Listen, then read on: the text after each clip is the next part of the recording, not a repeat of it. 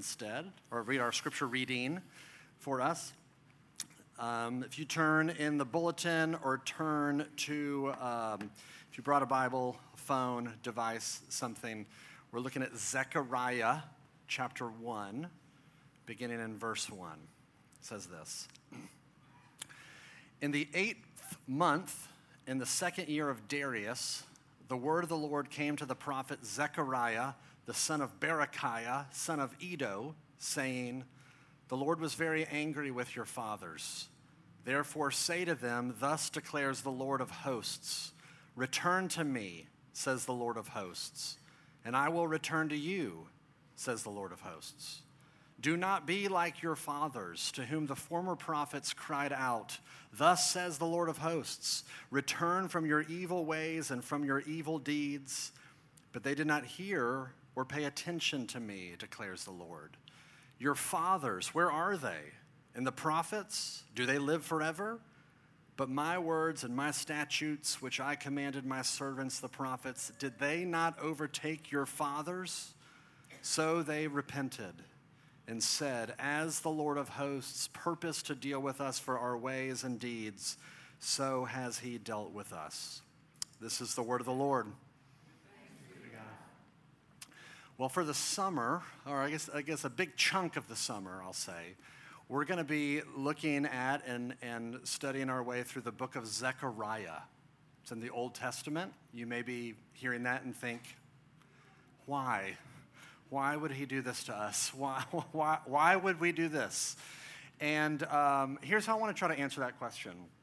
I don't know if you've happened to see the TV show The Office, but if you've seen it before, there's an episode in which the company that everybody works for, Dunder Mifflin, is on the verge of bankruptcy. There's these rumors that are floating around that the company is going to fold, and so there's this fear, this anxiety that's kind of churning within the office, and everybody's refreshing their news feed, they're checking their email, they're looking for any sign of the kind of this impending doom of this word of the fact that they might be losing their jobs. And so in the midst of this hysteria, in the midst of this panic, their manager, Michael Scott, says, I know what we need to do right now. We need to play a game. And so he goes to his office and he pulls out this box, and it's a murder mystery role-playing game where everybody in the office gets a different character, gets a backstory, gets props. And so if you've seen it, and the whole thing takes place in Savannah. So everybody has these Savannah accents. And there's one character that gets played, it's Naughty Nellie. And there's Voodoo Mama Juju. Michael Scott, the manager, plays Caleb Crawdad. And after he finishes saying anything, he says, I do declare. And so they're in the middle of this game, and the office is kind of getting into it. They're kind of following along, and they're kind of like, they're doing it. They're playing the game, except Jim. Jim, who is one of the employees, is so irritated. He's so stressed out. He's so freaked out by this scary news that's coming. And so he's getting more and more irritated with Michael. And at one point he snaps, and they have this kind of private meeting in Michael's office. And you can tell Jim is about to just unload on Michael. And Michael turns and he stops and he snaps and he says, stop it! They need this! They need this. Let us have our stupid little game. They need this. And Jim's kind of freaked out by this, and he begins to realize as the episode goes on that as weird as this is, he was right. That these people were in crisis mode. They were anxious. They were freaking out, and they needed this weird, bizarre thing to help them cope. And so in the end, he was right. Now, I bring this up because the book of Zechariah, the message of Zechariah, is given in the middle of a crisis. And as you're going to see if you stick around this summer with us, you're going to see this is a really weird book. It's very bizarre. It's very strange. But it's what God's people needed. It's what they needed to hear in a way that they needed to hear, even though they would never have thought this is what we need in this moment. And so you think, okay, well, what is the crisis that's going on? Well, it shows up in verse 1. It's very clear. Verse 1, it says, in the 8th month, in the 2nd year of Darius, the word of the Lord came to the prophet Zechariah, the son of Berechiah, the son of Iddo. Very clear. And you hear that and you think, I'm one verse in and I'm already lost. Well, here's what's going on. When it refers to Darius, that's referring to a Persian king, Persian ruler. And in order to know why that's important, you kind of have to understand a little bit of Israel's story. That the people of Israel were captured, invaded by this bigger nation called Babylon. Babylon came into their nation, they destroyed the temple, they killed a bunch of people, and a lot of the people that survived, they essentially took away to Babylon as captives. They were in exile. Now, Babylon eventually got invaded and taken over by this bigger nation called Persia. And when Persia took over, they said, hey, all of you Israelite captives, y'all can go back home. So the Israelite captives start to come back home, and they start to rebuild what is kind of the charred remains of their society. I mean, you think about something this devastating. This was a national trauma for them. They were uprooted from their life. Their whole sense of self, their whole identity and who they are in the world was totally thrown out of whack, and now they're back. And in the 2nd year of Darius, puts us about 520 BC, and they've been back for about 17 years, and they're slowly rebuilding society. You think it kind of reminds me of people who've been displaced by Katrina. You know, people in New Orleans were living there, and here comes this massive hurricane, and so everybody kind of begins to split town. Some people go to Houston, some people come to Memphis, a lot of people went to Atlanta. Hurricane blows through, and after a period of time, people begin to kind of go back to their city, and the city is a wreck. It's devastated, houses are destroyed, but this is their home. And so they start this long process of rebuilding, and that's the crisis of which we find the people of Israel. This rebuilding, slow, and let me give you 4 features of this crisis to show you just how rough it really was. Here's the first feature. There was spiritual discouragement because people showed back up, and the temple wasn't really built. And in fact, it had been stalled out for about 2 years, and the temple was already small, and they look around and they're like, this is what God promised us? That he was going to bring us back to our land and restore our fortunes, and the kingdom was going to come, and we're looking around and this isn't it. This is not great. So they're spiritually discouraged. Here's the second feature.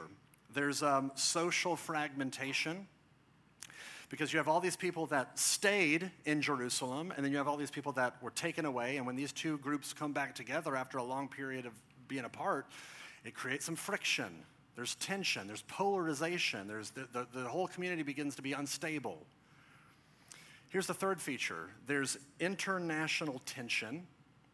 There was this nation to the north called Samaria, and they did not want Israel and Jerusalem to kind of get rebuilt and strong again, and so they were proactively trying to stop it and mess with them and delay their rebuilding process. And so you've got heightened foreign affairs. And then here's the last thing.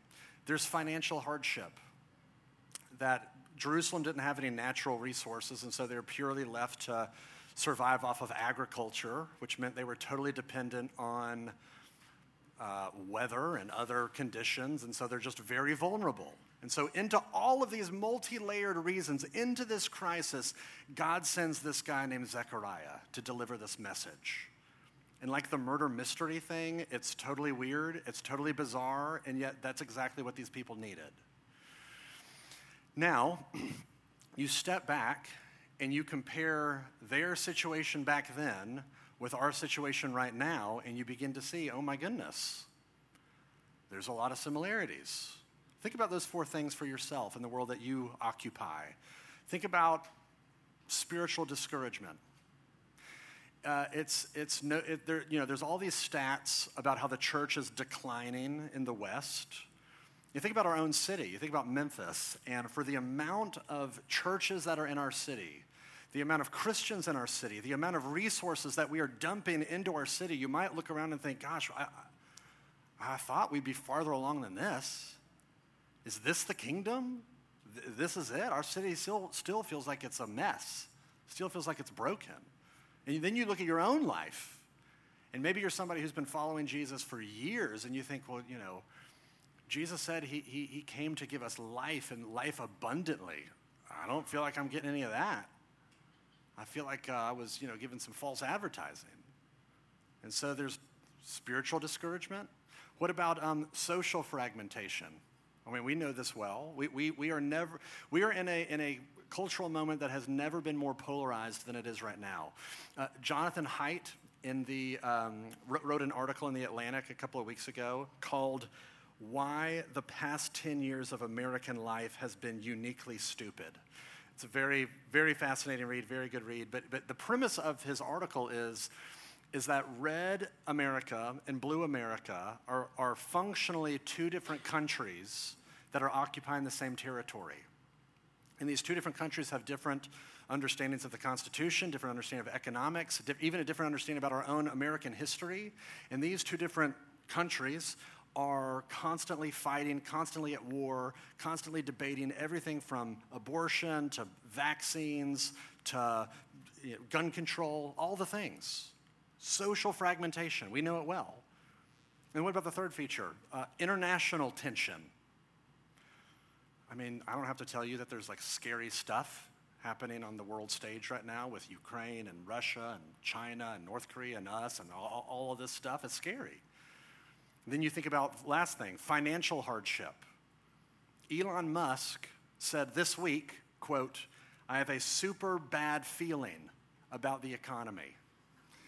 And just totally threw the Twitter world into a tailspin. But he's planning on cutting, or at least he said he's planning on cutting 10% of his workforce from Tesla.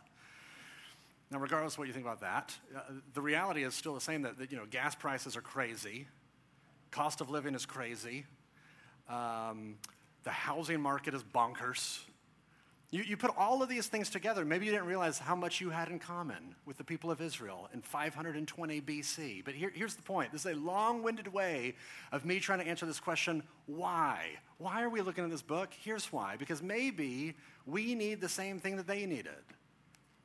If into this crazy crisis that these people were living in hundreds and hundreds and hundreds of years ago, they needed this book, then maybe we do too, because we're living in a pretty crazy moment as well.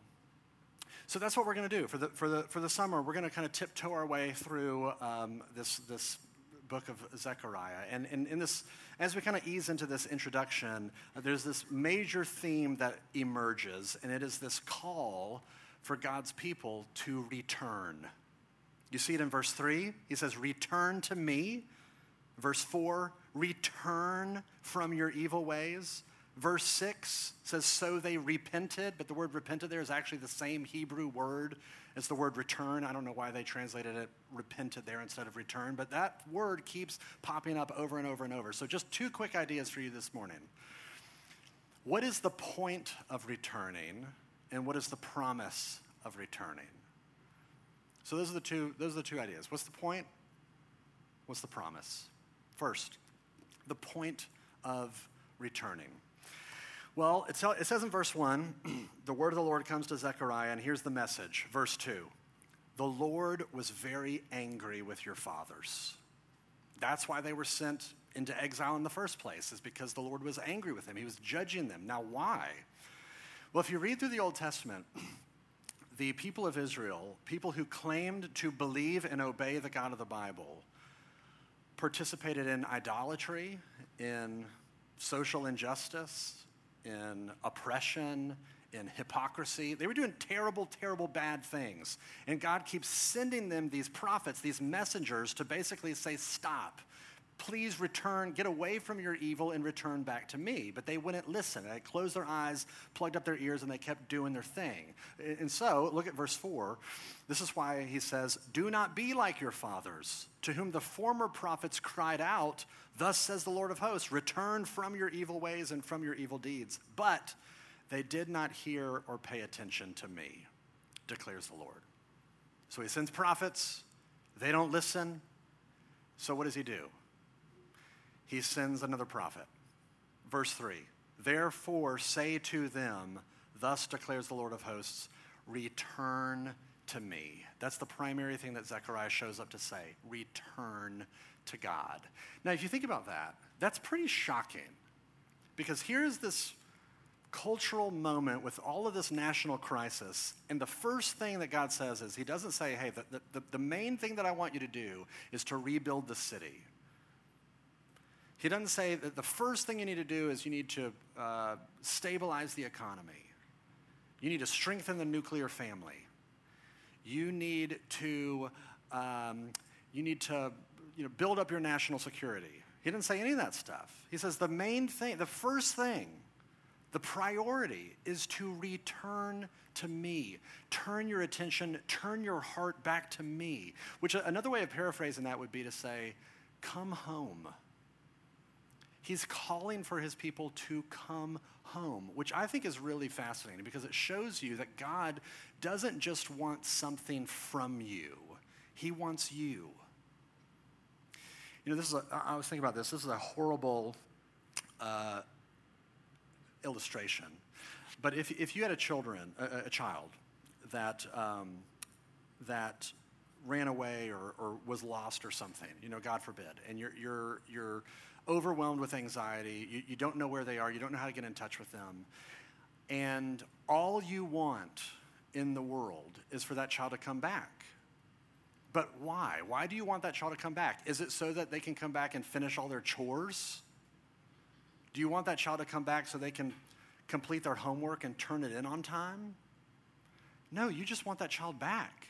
You just want the child back in your arms. And that's what God is saying. Just return. I just want you back to me. There's this story that I heard a number of years ago from a pastor friend of mine. He told me this story about this woman named Lydia. I don't know if he knew her or if he just heard the story. I don't know. But the story goes is that this woman, Lydia, grew up in this small, religiously strict, rigid community. And it was hard for her. She felt oppressed by it, hated it. So the first chance that she had to get out, she busted out and left and went down and moved to New Orleans and got a job working at a diner and got a boyfriend, and the boyfriend got a job watching TV. And it was just kind of that scene where they were just kind of living the life and rebelling against her upbringing and just kind of doing the wild thing. And living the life that she probably thought she would never live. But, you know, eventually that the intensity and the toll of that kind of lifestyle took its toll on her. And so she moved back to her hometown and didn't want to move in with her parents. There was too much friction there, too much tension. And so she just got an apartment. But she just was, you know, everybody in that small little community knew who she was, knew what she had done. They knew that she was that girl. So, you know, anytime she was walking around, they would, you know, she'd hear the whispers of like, oh, that's, you know, she's the one that rebelled. She's the one that broke out and like kind of did the crazy thing. And so she's carrying around this public shame. Months go by. The parents invite her to come over for, you know, Thanksgiving. And she's like, okay, what could it hurt? It's going to be awkward, but we'll do the awkward family thing. And so she goes and has Thanksgiving lunch or whatever, Thanksgiving dinner with her family, and they kind of push through the challenge of that, the relational tension of that. And they, after dinner, she decides to just kind of walk around the house, and she's kind of just meandering through her old house as her childhood home, and she's just kind of like looking back through all the things, and she finds herself in the living room and sees all the knickknacks and pictures on the shelves and on the mantle, and she sees this picture that's prominently featured on the mantle of her from her high school graduation. And at the bottom, in big letters, it says, "Our dear Lydia," at the bottom. And as the story goes, that was the moment that just broke her, where she just, something inside of her melted, something inside of her just moved to know this is how my family still feels about me. After me, you know, running away and kind of doing my own thing in a world that has a lot of judgment for me, this is my family's message to the watching world. She is our dear Lydia. In this house, she is our treasure. We are not ashamed of her here. She belongs to us. And it was that communication of love, that's what broke her. Don't you realize that's what God is doing in this passage? That he is speaking to these people in their present condition, not their future condition. Their present condition, these people were living in filthy circumstances, impoverished circumstances. They were hungry, they were angry at God, they were frustrated, they were worn out, they were not put together. And God says, I want you, return to me. He's speaking to our real selves, not our future idealized selves where all of our to-do lists are completed and our inbox is down to zero and our house is finally organized and we're finally exercising and we're finally eating healthy and we're finally happy. He's not relating to that version of us. He's relating to the real version of us. Messy, discouraged, worn out, don't even know what to think about God selves. And he says, I treasure you. I want you. That's why he's calling us to return. That's the point, is so that he can have his child back in his arms. That's the point of returning. Now, secondly, you might hear all that and think, okay, it's been a long time since I've been around religious stuff. I don't know what that feels like.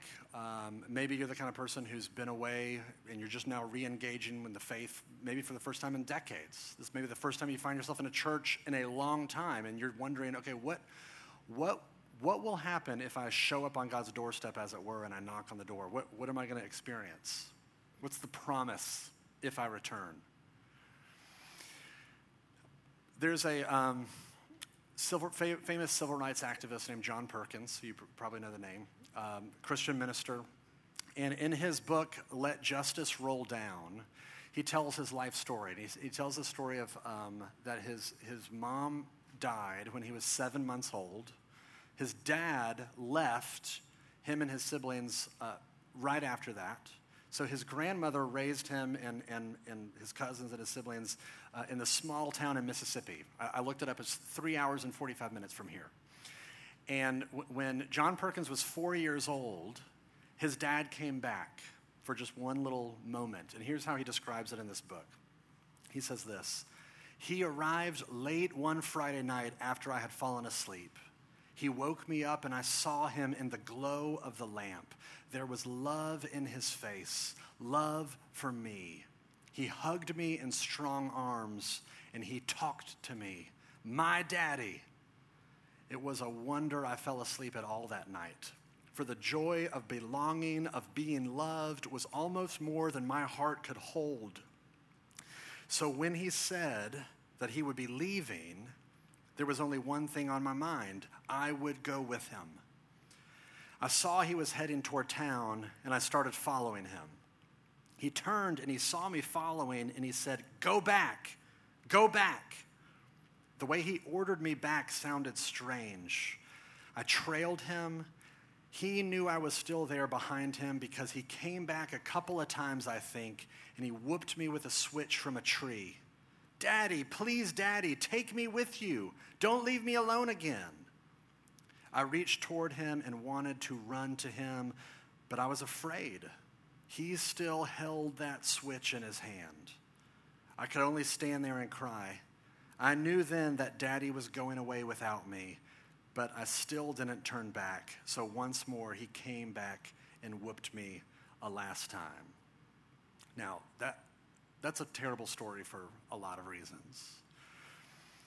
But here is why I share that with you, because I think so many times that's the fear of what it feels like to come back into God's presence. We have this fear of he's got a switch in his hand, he's ready to harm us, and he's moving away from us. He's distancing himself from us for whatever reason. But I want you to see what Zechariah says in this passage. Look at verse 3. Here's the promise. God says through Zechariah, "Return to me and I will return to you." He doesn't say, if you come to me, I will say, go back. He doesn't have a switch in his hand. He says, I will return to you, meaning I will receive you, I will welcome you, I will embrace you. We even find out later in the Bible, God throws a party when you return to him. Why? Because he loves you.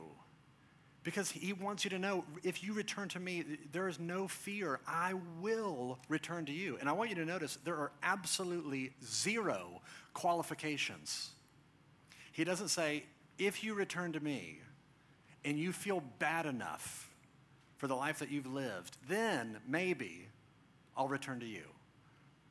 He doesn't say that. He doesn't say, if you return to me and you double down on your efforts to get religious and clean up your life and really start taking your faith seriously, then I'll return to you.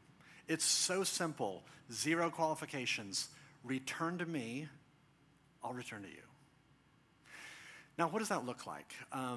Jesus said it this way in John chapter 6, verse 37. He says, whoever comes to me, I will never cast out. Whoever comes to me, I will never cast out. For some of you, it might look like just showing up, just turning your attention, just turning your heart towards him and saying, God, I don't know what to think about you. I don't know what to think about all of this. I still have questions. I still have a lot of issues. But I'm curious. I'm drawn to you, and so here I am. That's you just showing up in the authenticity and the honesty of where you are. Others of you may have been walking with Jesus for years. And I don't know if you've ever had this experience where you have these moments where you realize that you haven't even thought about God in weeks. You know what I'm talking about? Where you're like, I certainly haven't prayed or spent any time communing with him. I don't think I'm an atheist, but I've lived like one.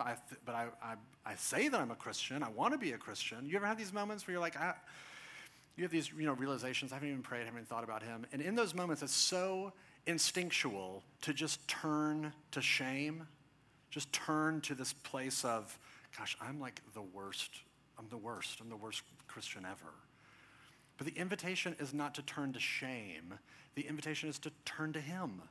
In all of your regret, in all of your shame, in all of your whatever, but to turn to him and show up. Just to come home in the filth of who you are. That's the invitation. Both of our children, when they were young, were runners. I don't know if you know what I mean by that. I remember there's one time when our son was at a playground, and he's 2. I took Reed to a playground. We're having fun. But what I mean by runners is a child is a runner when they have the thought go through their head, why would I play on this playground, which is nice and safe and family friendly, when I could go play in traffic? And then they sprint towards the traffic. That's a runner. I know that some of y'all have runners because I've seen your kids out here, and they're just what can hurt me the quickest? I want to go there. And they run in that direction. Well, so I'm at the playground with Reed, 2 years old, whatever, however old he was.